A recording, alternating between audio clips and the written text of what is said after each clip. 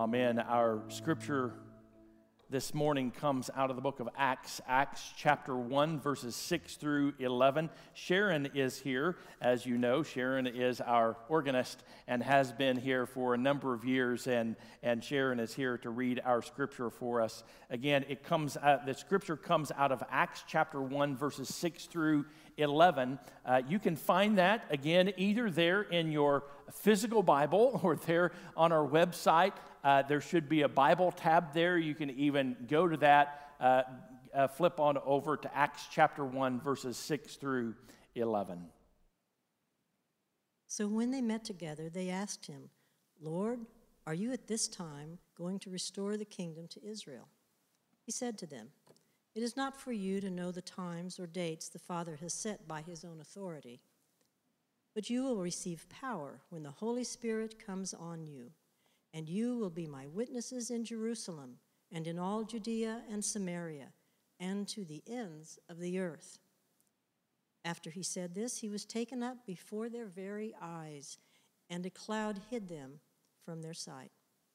They were looking intently up into the sky as he was going, when suddenly 2 men dressed in white stood beside them.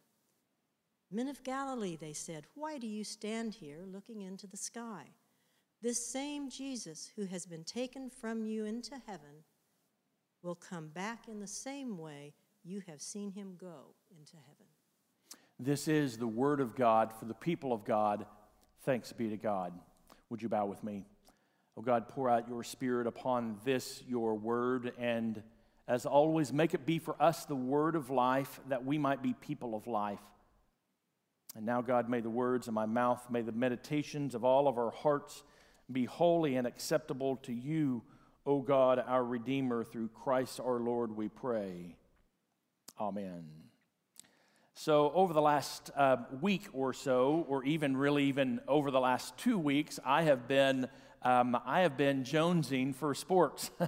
I'm a sports fanatic, especially the Oklahoma City Thunder. I absolutely love the Thunder, and I'm heartbroken that the Thunder season, we're not exactly sure what's going to go on with the NBA, and I'm heartbroken over that. I know that baseball season has been pushed back, and there's just been all kinds of things that have been disrupted, but especially athletics. I love to watch sports on TV.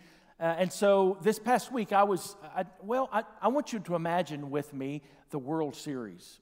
Think about the World Series. Now imagine that World Series is tied 3 games to 3 games. That's a series that is the best of 7 series, and so this is the final and deciding game. The home team, it's the bottom of the 9th inning. The home team is at the plate, and the home team is behind by 3 runs. The bases are loaded. Everyone, all of the stands are on their feet. There's no reason for any seats there in that baseball field. The visiting team has an ace closer that has come in right for the bottom of the 9th inning, and up to the plate steps the home team's greatest player. I'll call him Jesus.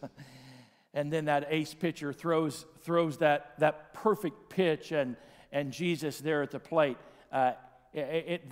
First comes the swing, and then the crack of the ball upon that bat, and then everybody immediately knows that it's a walk-off grand slam. And you can just imagine the excitement, the roar of the crowd as Jesus rounds the bases and crosses home. His teammates maul him, and a massive dog pile occurs because of that walk-off grand slam. Victory is assured. The game is won. Now rejoicing can begin.